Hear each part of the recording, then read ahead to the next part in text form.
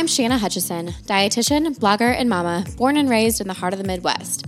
I believe that wellness goes way beyond what we eat and that our body size does not determine our worth. I am passionate about showing other women how to live a life they truly love, one that feels purposeful, that helps them feel their best physically, mentally, and emotionally, and that being a mom can be one of the best things you ever do without it becoming your entire identity. This is a place you can come to hear vulnerable and interesting conversations about health and wellness, motherhood, entrepreneurship, and more. If you want to find freedom with food, learn how to improve your overall well-being, and stop waiting for a number on the scale to start living your best life and go after your goals, then you're in the right place. I'm so excited to learn and grow together. This is the Wellness for the Win podcast.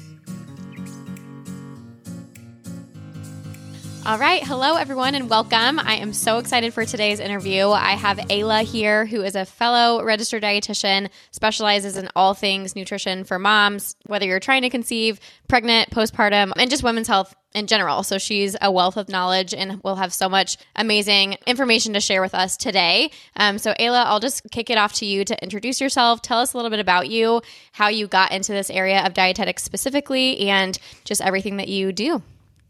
Well, thank you so much for having me on, Shanna. So I, like you, I'm a registered dietitian, and I'm sure similar to you as well.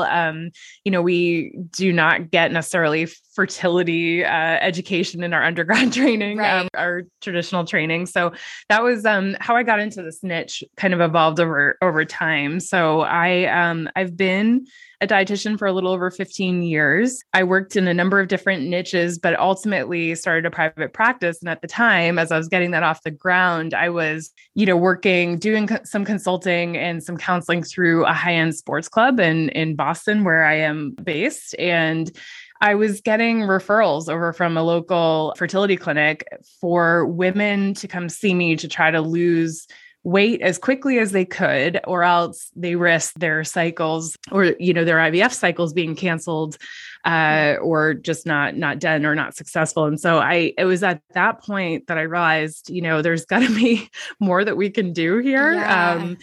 First of all, where are the men? And also, there's got to be more to this than just lose weight for success. 100%.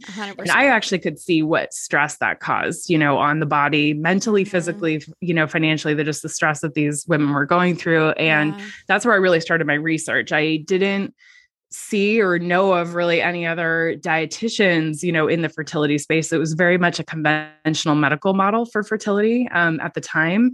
And so it was a lot of just really applying what I'm also trained in, a functional medicine approach to fertility, which is really looking at the whole person and trying to distill down to the root causes of what's going on. Mm-hmm. And, when it comes to fertility, not everything's in our control, of course, but there are a lot of things that can be influenced in a really positive way, like an additive diet and lifestyle kind of a way. And so I started working with clients, seeing really good results, and like building on that over the years. And Fullwell, which is now my fertility wellness and education company, was born out of really, it was an adjunct to my private practice, where I was trying to develop, exactly the formula that I wanted to see, that, I had to otherwise piece together in a lot of different ways and wasn't available, combined with just me wanting to not only have the formula, but make sure that I could have oversight into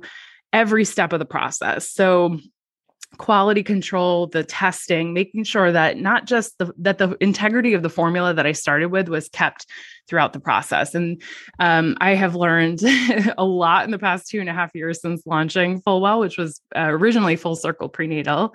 And it's motivated me to stick with it. It's a difficult business to be in, but I feel very confident that we're doing things the right way, and that feels good. And so, just to kind of wrap that up, not to be too long-winded, I really developed it so that I could use, it started out, I thought, I'll produce a few hundred bottles, right, to use with like my practice clients. And, I thought, I'll have some colleagues that will also be interested in this and appreciate it. And it's really just grown organically from there. Yeah.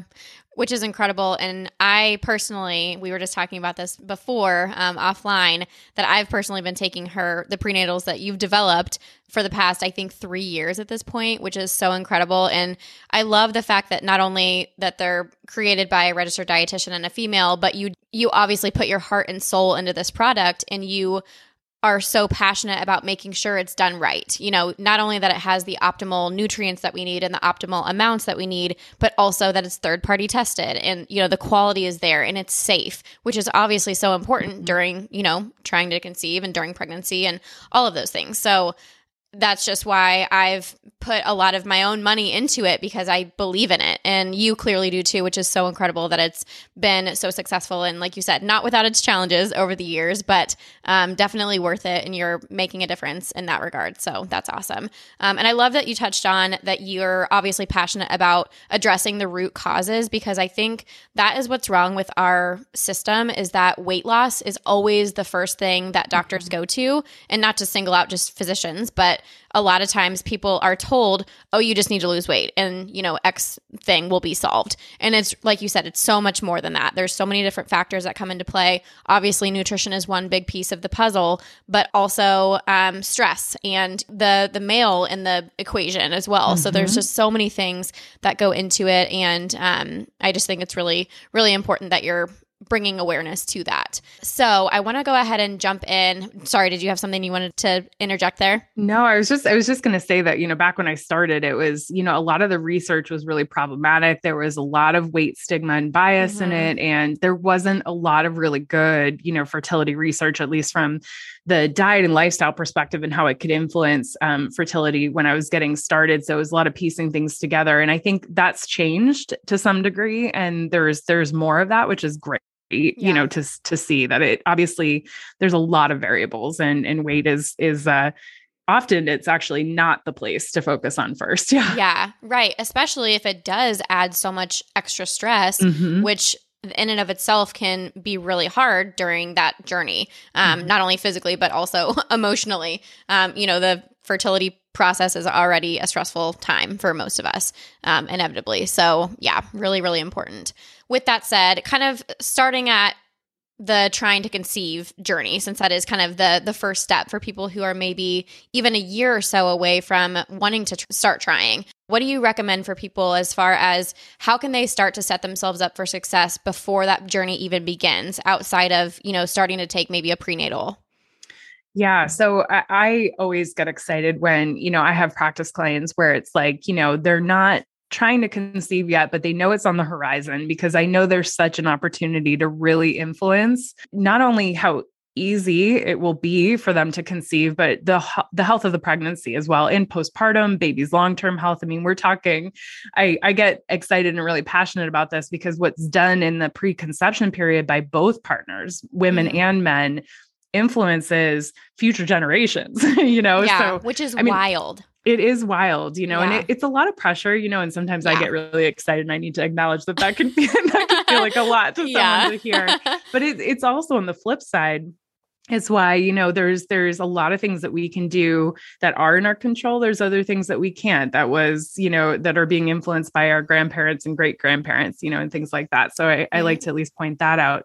But in addition, starting a prenatal multivitamin to help fill in the gaps where, and I say the gaps because you can have a really solid diet that is meeting a lot of your nutritional needs, but we have a lot of modern stressors, environmental, even just modern medications from over the counter to like common ones like hormonal birth control, which, a lot of women are on right up until they start trying to conceive, which is certainly something we could talk a little bit about. But, there's a lot of modern environmental and other stressors on the body, as well as changes in our food supply, like how food is produced, the soil quality, things like that have led to a place where I think there really is a justifiable evidence-based need for some supplements, in the mix. So that's a really smart idea. I think the other things that I really recommend preconception is to take an inventory of your digestive health. That sounds a little random maybe at first, but but really, the idea there is we want to make sure that you're digesting and absorbing, the nutrients from your food, for one. Two, we want, there's so many things that influence the microbial balance, in our gut. And that in turn, can affect a lot of other systems, including the reproductive system and ultimately pregnancy. So there's quite a few links to various pregnancy complications and just things that may arise to the microbiome. So that's something that I think is worth looking at. And if there's something going on digestively, if something's really not right, and you kind of know that's something to look into in advance of trying to conceive. I mean, no one's going into pregnancy feeling perfect. There's no such thing. But taking an inventory, of what's going on with your body and trying to go into it in a place where you feel confident that you've got some lots of good nutrients on board, your digestive system is working well, things feel good overall. Absolutely. Yeah. Just simply having a good foundation in place because, pregnancy itself throws most of us for a loop regardless. Even if you do have that solid foundation, you're almost inevitably going to have some symptoms that make it a little bit challenging to be, nobody's perfect with their diets or their exercise. It's just impossible. So definitely having that good foundation in place and honestly, just establishing healthy habits that will hopefully stick with you for a long time to improve your overall health, but also hopefully how you feel. Because again, when we're so depleted sometimes during pregnancy and then especially postpartum, it just becomes so much more important.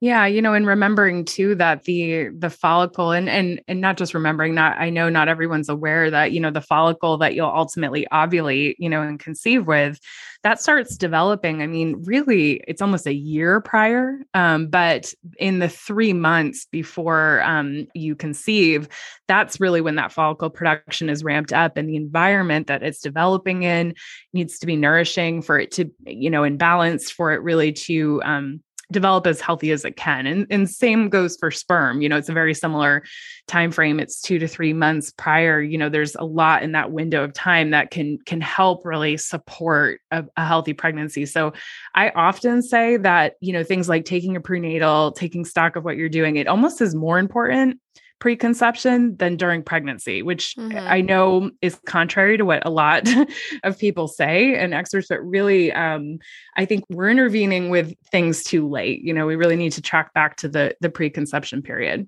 Yeah. And in my experience, I don't work specifically with pregnant women, but I do oftentimes see women who are pregnant, and a lot of times that just becomes a time where they're like, oh my gosh, all of a sudden they want to be really eating really well. And that's not to say that it's too late. It's obviously never too late to make healthy changes, but I wish that women were really passionate about taking care of their bodies before that time. Because sometimes it seems like we're all of a sudden motivated when we know that we're nourishing another life versus actually wanting to care for our own bodies before that. And so, it's hard. Women, we have a lot of different things that we deal with that make that challenging. But yeah, I think that's just an important, hopefully, thing to kind of keep in mind for people. So with that said, how can we set that foundation? What are some foods or specific nutrients to focus on that we can get from food sources during that kind of preconception phase, and or that our male partners can kind of focus on to help as well?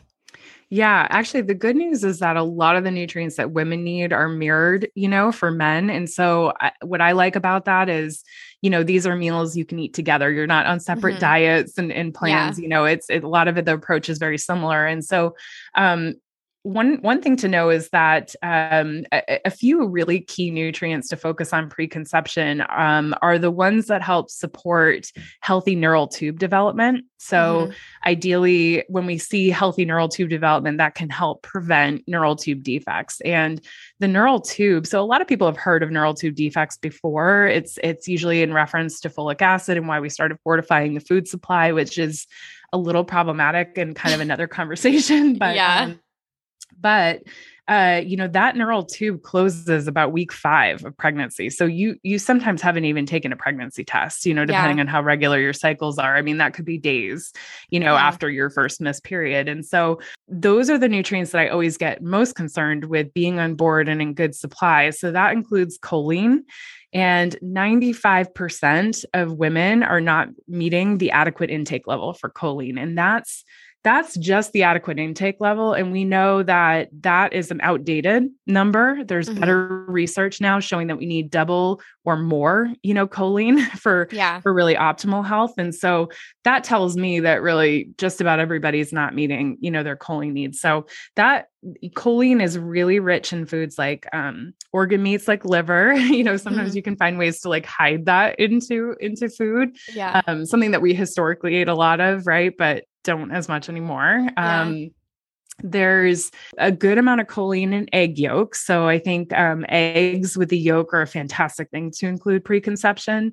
And really we're finding choline in animal source foods. So I think the most at risk women for not getting enough choline and maybe needing even more supplementally would be vegetarian or certainly vegan women. And I have to kind of like sidebar here is like, I would say, if there ever was a phase of life to include some animal source foods, it really would be the reproductive years, like preconception, pregnancy, and postpartum. I mean, that even just the ones, some of the bigger bang for your buck type foods like beef, organ meat, eggs, fish, I would really advocate for. Yeah. Because they're giving important nutrients that we need in increased demands during pregnancy. Yeah. So choline's a big one. The B vitamins like B12, again, only found in animal source foods unless you're taking it supplementally. Omega-3s, like the essential fatty acids, getting plenty of those on board because those are going to be needed in a much greater supply from even early on, for babies' brain development. So working on that. Things like folate, of course, and I do like to point out here that there are different forms of folate, and the form that we primarily find in food is methylfolate. That's about 80% of the folate we find in food sources like greens and, again, liver and organ meats. But the naturally high sources of folate are methylfolate or folinic acid. Those are the two forms we use in Fullwell's prenatal. So those are some key nutrients that I would put special emphasis on. Okay, great. And with that too, I want to touch on, she obviously discussed choline and the importance of that nutrient. And isn't it true that a large percentage of prenatal vitamins don't even include choline, or if they do, it's a very, very small, almost insignificant amount? Yeah, yes. And the reason for that primarily is choline is really large. It's a large nutrient. It takes up a ton of capsule room. It's one of the main reasons why our formula is as many capsules as it is per serving. Between choline, calcium, and magnesium, they're just really large nutrients. So if you have a 1 a day, a 2 a day, even a 3 a day, prenatal, I guarantee there's not more than 50 milligrams, maybe 100, usually not more than that, of some of those 3 really critical nutrients. So choline being one. So it's just the first thing to go because it's so problematic to fit into capsules. And I mean, when I started, when I formulated Fullwell prenatal, I mean, everybody was like, Ayla, you're insane. Like nobody is going to take 8 capsules a day. And, and I had to pause and I really tried to see if I could reduce the capsule size, but it meant a not evidence-based formula, and so for me, that wasn't worth it. Mm-hmm. And I think largely, people have found good ways to integrate it into their routine that is reasonable. So it's almost shocking at first because it's so different than the 1 a day multis or gummies or things like that, which, gummy prenatals will just about almost never have choline. If they do, again, it's negligible. The amounts, they usually don't have minerals at all, which is you need quite a bit more of in pregnancy. Right. Yeah. And I love that you didn't compromise the integrity or the value of all the nutrients in your formula to reduce the pill size. And yes, I remember initially being like, oh my gosh, it's 8 pills. But I can honestly say, in full disclosure, I am an affiliate for Fullwell, but it's because, like I said, I very much believe in it and I've personally taken it myself. And one of the things that I love about it is that, yes, you can absolutely, split the pills up throughout the day. So it makes it much more manageable, but also it never made me nauseous. And that's a big one. I think so many women struggle with their prenatals making them nauseous. And it's like, you're already freaking nauseous. You don't need your pills making it worse. Right. And so, yeah, there's the pros and cons of everything that you have to weigh out. But for me, knowing that I was getting optimal nutrients from the supplements and that they were evidence-based and, once again, safe, that was worth it to me. So definitely something to consider for people. And also, like you mentioned, DHA or the omega-3s. I think I've also learned from you that DHA is more stable when it's taken in a separate capsule. Is that correct? Yeah, back when I was formulating this again, and I, based on my research and development around the product formulation, I don't feel comfortable with including essential fatty acids in a multivitamin. That I don't think it's been established that that it truly remains stable and bioavailable. The other thing is, you'll often see just DHA included in a prenatal if it does include it, but we need EPA too. So that's another essential fatty acid that helps bring DHA across the placenta. And really, there's quite a few products out now that are new, that are algae based, that are just DHA products. I really would encourage, anyone listening, and we actually are coming out with the fish oil, which I'm really excited about, but Yay. I would just encourage listeners to look for, essential fatty acids, like a fish oil supplement that has at least 400 milligrams of DHA and 200 milligrams of EPA. That's pretty close to the ratios that we find in nature. I mean, it's at least not so far off as just what we don't see in nature is just DHA alone. Let's put it that way. And so I think it's just really important to get in both of those fatty acids, and that there's not a way that I can see that you can do it without compromising the availability and not risking oxidation. Yeah. Mm-hmm. Okay. That's helpful to know. And I know it could be a whole nother episode itself on folate versus folic acid, but could you briefly just touch on the difference in why folate is kind of what we want to look for in a supplement? Yes. I'd be happy to. And boy, I talk about this sometimes on social media, and there was there was recently a lot of backlash from the conventional medical community who just is in disagreement. And I can tell you that some of the controversy, and it's amazing how controversial this nutrient is. Some of the controversy is that, organizations like ACOG and some of those medical organizations really do stand behind folic acid. There's been research done on it. And the thing about folic acid is first of all, it is the synthetic form of folate. So that's not always a bad thing if it means that so synthetic doesn't mean bad, but in the case of folate, it does mean less bioavailable. So that means our body is not able to utilize it as efficiently,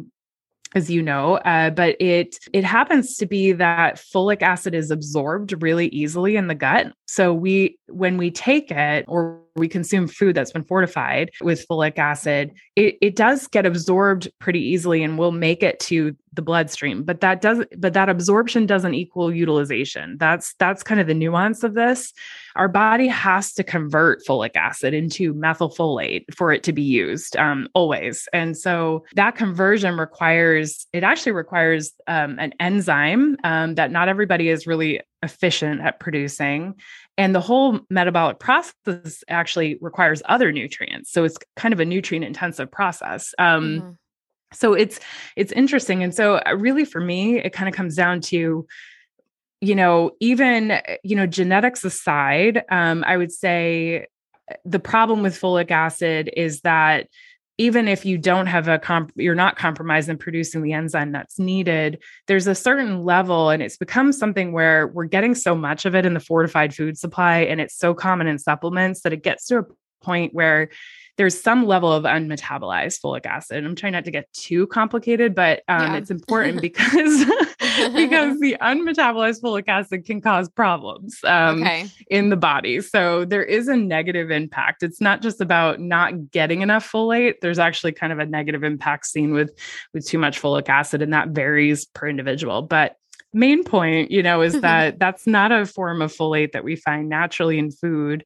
We didn't see folic acid in supplements or in the food supply until the late 90s. So, before that, we were getting folate from food, and that is possible. So I chose, and it made good sense to me to use the forms of folate that are found in the food supply, even though last I looked, it was hundreds of times more expensive than folic acid. So that kind of tells you something too. I mean, typically, supplements are going to use the least expensive form. Right. Which doesn't necessarily mean it's optimal. So I think And that just goes back to, obviously supplements, prenatals especially, can be super beneficial, especially during that time where you do need some additional support. But it also goes back to the fact that they are meant to supplement our diet, so just going back to choosing more of those whole foods more often versus the more processed foods that are fortified. So yeah, just a good kind of take home there too. Okay, friends, really quick, I need to talk about some of our favorite products that we have used throughout Rhett's whole life. Tubby Todd. I'm sure you've heard of them, and if not, you're welcome. They're famous for the all-over ointment, which we loved and used all the time when Rhett had super dry skin as a little babe, and his cradle cap. And we absolutely love all of their bath soaps and shampoos as well. Their products are all pediatrician and dermatologist tested, and they have gentle body care basics for the whole family, including you, mama.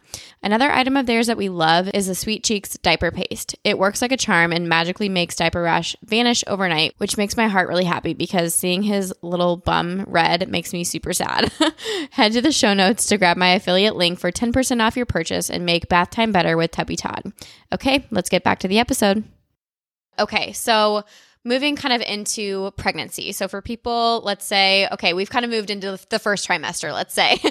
So for women who are especially struggling during that time, whether it's nausea or food aversions, and they're just really, really struggling to get in anything besides pasta or whatever that may be, what are your main tips for them? How can they reduce nausea or try to avoid it? Or, what are some tips for getting some of those more nutrient-dense foods in during that really troubling time? Yeah, gosh, first trimester is really tough, and I've been through it. It is myself, hard. Of course. So yeah, there's nothing quite like that nausea. Yeah. So this is where like that preconception kind of building up your nutrient reservoir and everything and reserves prior can really help you coast through, first trimester. I mean, first of all, going into it not depleted will help curb nausea, that we know. Also, if you can continue with your prenatal, it can be hard to do. And there are things you can do like break it open, put it into smoothies, things like that. But B6, in particular can be very helpful for nausea. Other things that I like to recommend, and I did a lot of, are making a ginger infusion. So you can make these almost like as little shots, because it can be tough to tolerate a lot of liquid, too. Yeah. But this is something that I recommend often, is basically just taking a chunk of ginger that can even still have the peel on it. Like you don't even have to bother with that. throw it in the blender with some water, and you make almost like a slurry, just blending it together. And then you just put it through a sieve, a colander, and strain it. And then you can put that in an ice cube tray, freeze it, put it in little containers just in the fridge or whatever. And ginger really does help, quite a bit with nausea. I'm an herbalist as well. And so I integrate a lot of herbs into what I do, but things like bitter foods. And if you can't tolerate the foods, some bitter compounds and herbs. This is partly how ginger helps, but things like bitter greens, if you can get a bit of those into a smoothie, and sip on that. Or sometimes what the nausea can stem from is, the hormonal changes that happen really slow down motility really significantly. And so things just sort of sit there. There's all that progesterone and relaxin, and there's less of those digestive juices to kind of move things along. So bitter foods and herbs and things, and even the ginger can help really move things along. And that can help a lot, and then I think it's just giving yourself some grace and allowing, really allowing to eat what you can, do what you can, try to stay hydrated, try to eat small snacks, and keeping your blood sugars up, because the longer you go without eating, the worse you typically feel. Yeah. Yep. I know that was very much the case for me. I had to avoid letting myself really get hungry. It was just eating very consistently, at least every couple hours. And just keeping the blood sugars controlled definitely does help. So that's a good tip. And like you said, give yourself lots of grace because it is a challenging time. But the good news is most people do turn a corner after that first trimester. Obviously, if you don't, check in with your doctor to see if there's any interventions that are needed, because I know it is pretty bad for some. So Also, with that said, too, for people who are really struggling with food in general, but especially protein, I did get a lot of questions about protein powders. So, wondering if those are safe, are those okay? What are your thoughts on protein powders during pregnancy? Yeah, that's a good question. And I get asked quite a bit about that as well. Yeah, I mean, it really comes down to quality and to make sure that the protein powder you're using, they're doing what they need to do for testing. I mean, a real problem with supplements in general, but perhaps protein powders in particular will be heavy metal contamination. It's a lot of volume, of powder. And so we find heavy metals just generally in the food supply, and then you concentrate it in a supplement form and it can get quite high. So that's really typically my biggest concern is what testing has been done. Are they sharing those results with you? Do you know it's good quality? I like collagen as an option, a supplemental option in pregnancy. I mean, again, full disclosure, I'm a medical advisory board member for Vital Proteins. And I do have insight into their quality, testing. I really appreciate it and have seen how low, all of their heavy metals come back and any other contaminants. And so I like that brand, but there are others. And collagen is nice because it's not a complete protein. So that's important. It's really not a protein supplement, actually, but it does provide a ratio and spectrum of amino acids that can help you feel fuller, get in some nutrition, get in more glycine, which we need more of during pregnancy. So it's a lot of the right amino acids and a nice profile. So that's an option. Yeah, absolutely. I was going to say I took primarily collagen powders during pregnancy. And yes, that third-party testing is huge, whether it's, multivitamins or supplements of any kind, but especially those protein powders and especially during pregnancy. So definitely a good thing to remember. And can you speak to what to look for? Because I know that there's different labeling and things that people can kind of see on packaging and stuff. So just some quick little tips on that. Yeah, I think, one, I would say that, on a label, they're never going to disclose their testing results. That would be a separate document. Usually it's referred to as a certificate of analysis, a COA. So typically that's what you're asking for from a company, and some will display it on their website. Some you have to just request it, and companies should provide that, in my opinion. Not all do, but that's something that should be provided. So I would look for that. When it comes to, supplements as a whole, but I would say even protein powder specifically, I mean, make sure you're looking to see, what they're using for sweeteners. Is it a lot of sugar? Is it artificial sweeteners? Stevia has been recognized as safe, and as well established as safe during pregnancy. So I think, that's a fine option, to use, and is pretty often it is used as a sweetener. So that would be one thing I would look for. Also, somewhere in the range of like 15 to 20 grams of protein is probably going to be a nice like amount of supplemental protein too. Okay. Yeah. Yeah. And speaking of artificial sweeteners and natural sweeteners, all that kind of stuff. What are your thoughts on artificial sweeteners and sugar alcohols and things like that during pregnancy? Yeah. So, some of the artificial sweeteners, I think we have a lot of data now, on them and the impact that they can have on, just speaking to one thing, I would say the impact they have on the microbiome, our microbial balance in our gut, is reason enough to avoid them, because that really is concerning. We have enough things that kind of assault the microbial balance between antibiotics that we sometimes need to take, right. And other things. And so, and the microbial balance is really important because, mom in a large way shares the microbiome with baby, or helps, inoculate baby. So we do want to pay attention to that. So I would say artificial sweeteners for a large variety of reasons are something to avoid. Things like sugar alcohols, my main concern there is just that it's at a certain level, it's going to cause loose stools. It's going to affect how you absorb, nutrients in your food. It's going to perhaps exacerbate, other symptoms. So I think it's really a tolerance issue with that. Sure. Absolutely. Okay. I have to tell you guys about one of my absolute favorite things that I'm pretty confident that you need in your life as well. We're all on our phones for a large portion of every day, right? So why not make it easier and more comfortable to hold your phone or prop it up with a nifty little gadget? I'm talking about my Love Handle phone grip. I'm seriously obsessed with this thing. So it's a stretchy strap that you can put on the back of your phone, but you can still lay your phone flat or stick it in your back pocket. It also has a little kickstand on the back so you can prop your phone up, which is probably my favorite feature that I'm using constantly. It even has a super strong magnet on the back.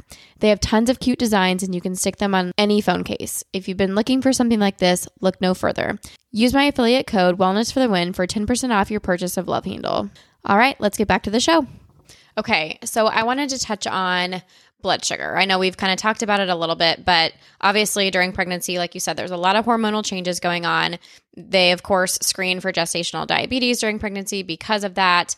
But I think it's important for people to remember, regardless of if you have a diagnosis of gestational diabetes or diabetes prior to pregnancy, no matter what, it's beneficial for everyone to aim to support balanced blood sugars.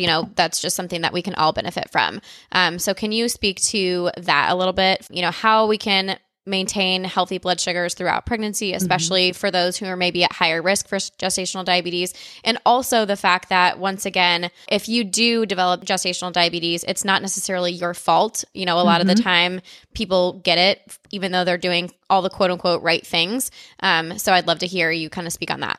Yeah, that's right. That last part that you said is very true, and some of that has to do with the way that we diagnose gestational diabetes and, whether or not that should be revisited in some way, and is it always comprehensive enough, right?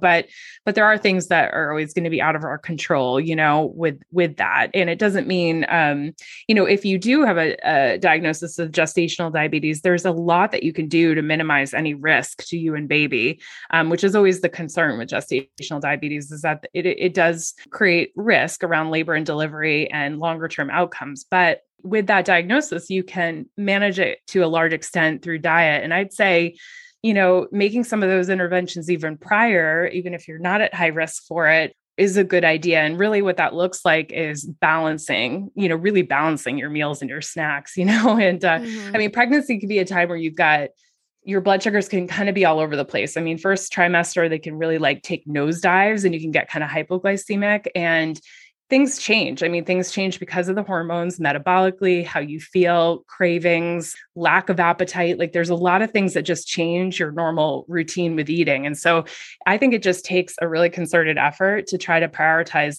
having balanced meals. It's not as easy as it is outside of pregnancy to do that. And so, but, and really, what that looks like is protein, complex carbs, and, fat, and making sure that those are there. And I'm sure you talk a lot about that. Yeah. Yeah, absolutely. Yes. So important and such a seemingly basic thing. But of course, easier said than done during pregnancy and, and also postpartum, because you're juggling a lot of things. You don't have the luxury of time, or energy a lot of the time. So yeah, there's always, barriers to keep in mind. And once again, always give yourself grace during these challenging seasons. But with that said, think about, okay, what can I do to set myself up for success during this season? Whether that's leaning on your support system to help you a little bit more, or prepping food for postpartum, that kind of stuff can definitely be helpful too. So I know some points of confusion, both during the trying to conceive period, but also during pregnancy. There's a lot of questions about caffeine and alcohol. So first of all, let's kind of start with trying to conceive community. So for people who maybe have been on a fertility journey for a while and they've been struggling, is there a certain point where it is recommended to avoid caffeine or alcohol? Can you kind of talk about that a little bit? Yeah. So I know, they usually get asked together, those two, but are kind of different how you might think about them and consider them.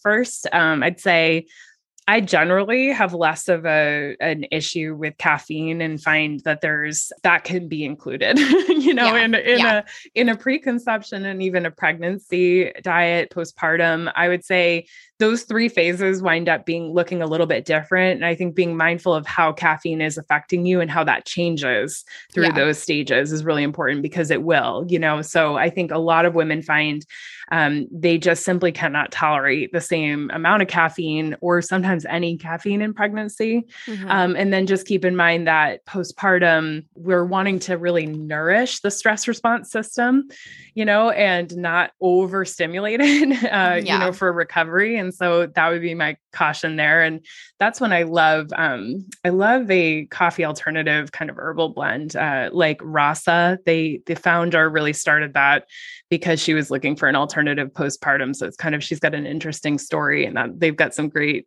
options. But but back to trying to conceive, I think caffeine tends to not be an issue as long as it's not taking the place of other hydration, right. In place of food and nutrient dense foods, right? Like that kind of thing. Yeah. With alcohol, it really depends. Like this is like a dependent thing on, we know that both sperm and egg, as they develop, and ultimately that's what you conceive, with, are very sensitive to oxidative stress, so anything that's going to deplete antioxidants in the body and nutrients in the body is going to have an effect, so alcohol will do that. I mean, it requires nutrients for the liver to metabolize it. It requires antioxidants to quell any free radicals produced. That doesn't mean that it can't be included, but it does mean how many straws are on the camel's back, so to speak. Yeah. And, if you're going to include some alcohol, are you getting in plenty of produce? Are you doing other things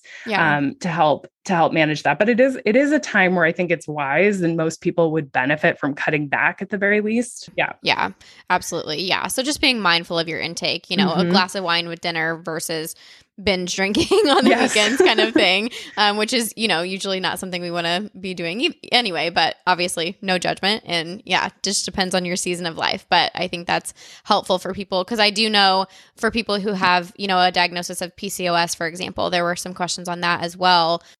What special considerations should they take during, while they're trying to conceive? I know that's probably a whole nother, podcast episode in itself as well. But I know that can be kind of a complex condition, and I know everyone is a little bit different, but do you have any specific recommendations for that community?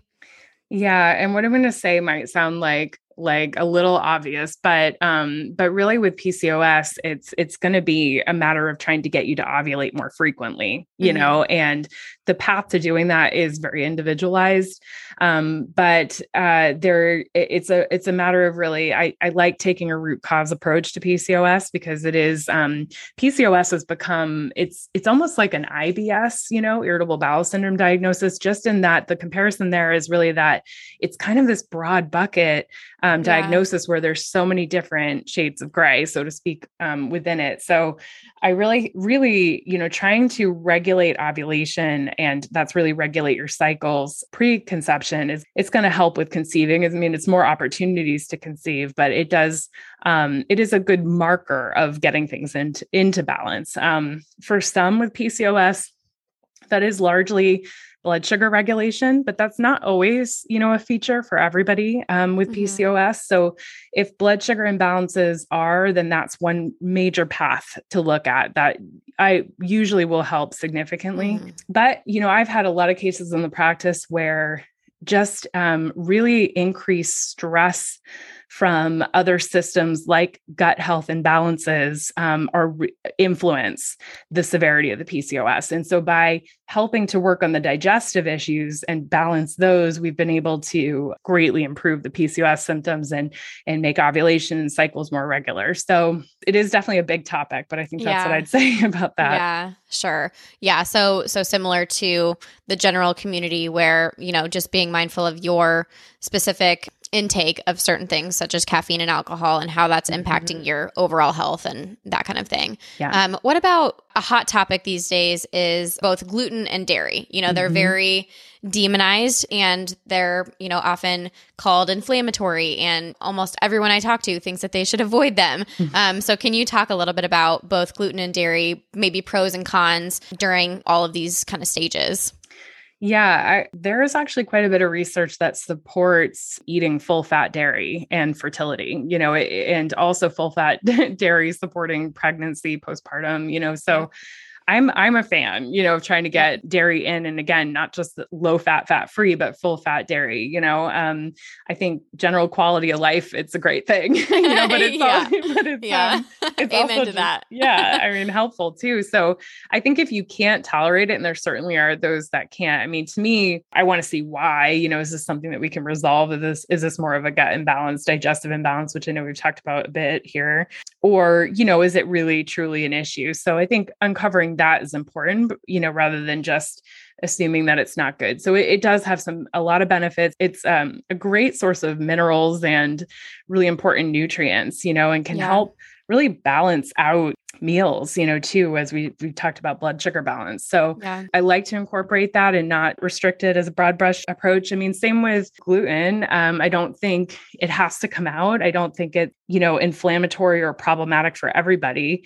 For some, it is a root cause. I mean, there's some modern reasons why I think gluten is a little more problematic than it has been, in the past. But, that's something to, I think, to really identify, is that truly what the issue is, before you completely remove it. Cause that's also one that's it's difficult to do, and you're going to sacrifice some nutrient density if you take out all those foods. Yeah, absolutely. Yeah. Yeah. And then the more that you're restricted, that can cause stress and affect your quality of life and a lot of different things. And I think too, thinking about the context in which you're consuming both gluten and dairy and where that's coming in, if you're doing it in a nutrient dense form and part of a healthy balanced meal with mostly whole foods prepared at home, that kind of thing, it's very different than, certain things that we might order at a restaurant, for example. So I thank you for debunking that, because I think that's really important for people to remember is, it doesn't have to be all or nothing. You don't have to cut out entire food groups or, be really extreme. A lot of the times it is these basic foundational pieces to an overall nutritious diet. Yeah. A lot of times it's really frankly like additive, what can we add in, preconception, pregnancy, postpartum is a time to think about what do we add? Like, let's add nutrient density versus what do we take away? Yeah. Amen to that. Okay. So let's kind of move into postpartum a little bit. So talking about moms who have just given birth, whether it was via C-section or a vaginal delivery, either way, our bodies we just like completed a marathon, and our bodies are in that recovery phase. So how can we support our bodies during postpartum? I know that continuing to take your prenatal supplements and, all of these supplements is still important because our nutrient needs are still very much increased. But what period of time would you recommend continuing to take supplements? And then as far as, foods to support us during that time, what should we focus on?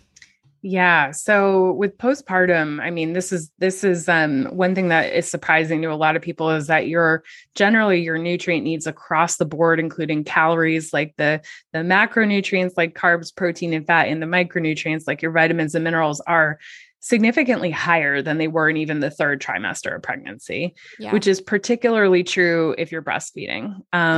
So breastfeeding, I mean, what you're doing, with the production of breast milk, with what happens with the remodeling of breast tissue to accommodate breast milk, combined with all of the healing that has to go on. So even if you're not breastfeeding, I mean, the placenta, when you deliver the placenta during delivery, there's almost like a saucer-sized wound that's left in the uterus that has to be healed, So it's sometimes I don't think that's talked about, but that's a huge recovery. That's a piece of the recovery. And then there's, there may be a C-section, there can be tearing, there can be, even if there's none of that, there's a lot of, like I said, just tissue remodeling and repair that happens in that postpartum period that is just so energy and nutrient intensive. So it's in the flip side of that is it's probably the hardest time to really nourish yourself, Yeah, and so exactly. I think we collectively prepare for labor and delivery a lot more than we prepare for postpartum. And we definitely prepare for baby more than we prepare for mom and her recovery. And so I'm definitely an advocate of trying to set up your team to help support you postpartum. I tell all my clients, and did this myself, is to make sure that you've got an IBCLC, like a lactation consultant that will come and do a home visit, like on just the number, like even if you never use that person, you want to make sure you have someone who does a home visit with you. Don't rely on just who you can see at the pediatrician's office or it's very hard to do much in that early postpartum period. So there's always ones in your area. I think almost everywhere that will come do home visits. That's pretty common. And a doula, a postpartum doula, if you can afford it, if you can budget for that, that is like worth its weight in gold. I mean, even if you can or you can't, something like a meal train, setting something like that up using an online tool, because there are those to help get you the nourishing food. So you're not having to do all the meal prep, yourself, which you can do a bit of, during pregnancy as well. Postpartum, your protein needs are a lot higher. All of your vitamin and mineral needs are. And so it's and also digestively in the immediate postpartum, it's hard to digest food. You've got a lot of shifts that are happening and hormonal shifts and the healing and just things are moving, and so you've got not moving. You're not. Yeah. Right. Yeah. So digestively, like warming, easy to digest foods, like in that immediate period, like really nutrient dense soups, like made with bone broth and a protein and like cooked vegetables, like that's a great thing to lean on and a pretty easy thing to make ahead of time too. Yeah. Absolutely. I think those are all really important to remember. Like you said, just leaning on people, setting up a meal train. Oh my gosh, that's such a good idea and something that so many people would benefit from. And we definitely prepare a lot more for baby than we do for mom. I just recently saw something, a post on Instagram about that exact topic. It was like, trust me, your baby doesn't care how cute its nursery is. It cares if it's mom as well. And, so if you're investing in yourself by whatever that means, having that support system in place so that your mental health is good and your physical health is good so that you can care for yourself and baby, that's so much more important than a cute nursery. We all care about having a cute nursery. That's fine. But, at what expense, I guess. Yeah. And actually, we mentioned an IBCLC, like a lactation consultant, maybe a postpartum doula, meal trains. But the other thing just to have on hand, so you're not trying to research this postpartum, right? Like just to have ready would be to look for a maternal mental health provider in your area. Postpartum Support International, they're an organization that's part of our Give Back program, and they're fantastic. And they've got a directory on their site where you can look up by your zip code who's available. And there are now, as one positive of the pandemic, there are many that work across state lines and remotely and that kind of thing. But a maternal mental health provider is also worth their weight in gold because they specialize, in this. And it's a really challenging period, just the transition to motherhood. And I think that's another resource. Absolutely. So, so important and something that I try to talk about all the time. I have personally struggled with postpartum anxiety. I know it's so common and a lot of people just don't have that support. And I think, I was happy with my care throughout my pregnancy because they oftentimes did talk about, if you feel that you need help after baby comes, let us know, or, they kind of made me aware of that. But I think having that follow-up after to really continue to check on mom, because, and also making the partner aware. We did kind of a childbirth class leading up to our son being born.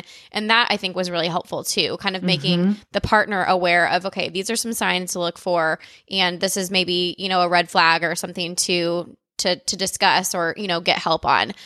So yeah, those are all really important things to consider during pregnancy, and especially in that early postpartum period. And also knowing too that, those 2 weeks postpartum, the baby blues, they call it, is normal for most people. Again, that's a humongous hormonal shift that's happening, and being very tearful and emotional for no apparent reason at times is normal, but also knowing that, if that continues or feels, like you're not able to do your daily activities and things like that, then that's obviously a time to seek help. But also knowing that those postpartum disorders can also show up 6 months later, or upon weaning. There's so many hormonal shifts still happening up until the time that you wean. So yeah, just something to stay on top of for sure. Yeah, I love those points that you made, and just remembering that postpartum it can be up to a year. It can be longer than that even. So you're not too far out from getting help. And I think, again, a maternal mental health provider is really a good resource to at least know a number and have on hand, because really most women's experience, is they're going to go in for maybe the 6-week checkup. And before that, it's just pediatrician visits for baby, right? Yeah. And at that 6-week visit, I mean, it does tend to be a little bit more on checking to see if you've healed, right? And talking about birth control options is what I have found, which it's often not even remotely on anyone's radar at that point even. For sure. There's not a ton beyond like maybe a screening form, that doesn't capture everything, right? So I think your point of having your partner aware of what the red flags may be and just watching out for it is a good one. Yeah, because I'm almost 15 months postpartum, and we're slowly weaning right now. It's still a process, still just kind of deciding what I want to do. But it is so emotional. And it's like, sometimes I'm like, is this my hormones, or am I just, it's hard to know what the heck's going on with my emotions sometimes. But yeah, it's a lot. Weaning is extremely difficult, even if it's a very long and slow process that helps, but it's surprising how it can really hit you, even if you felt like, I haven't even been breastfeeding a lot and you stop. Yeah. It's been a wild couple of months. I feel like it's just, I'll just have certain times where I'm all of a sudden crying for no reason and extremely, have a lot of anxiety. And I think that's something that's definitely not talked about enough. So people need to be made aware that, you're not crazy if you're going through the weaning process and feeling like your emotions are all over the place, because that is part of it, unfortunately. Absolutely. Oh my gosh. Well, this has been such a helpful conversation. I knew it would be, because you're just, again, such a wonderful resource for women in this area specifically. And I appreciate your time and your expertise. And I'm going to wrap up with a couple of different things. So first, before you tell us all the things and where people can find you, and I didn't warn you on this question, so hopefully it's not too hard to think of. But I like to wrap up by asking people, what is one of the best pieces of advice that you've ever received, or a piece of advice that you'd like to share?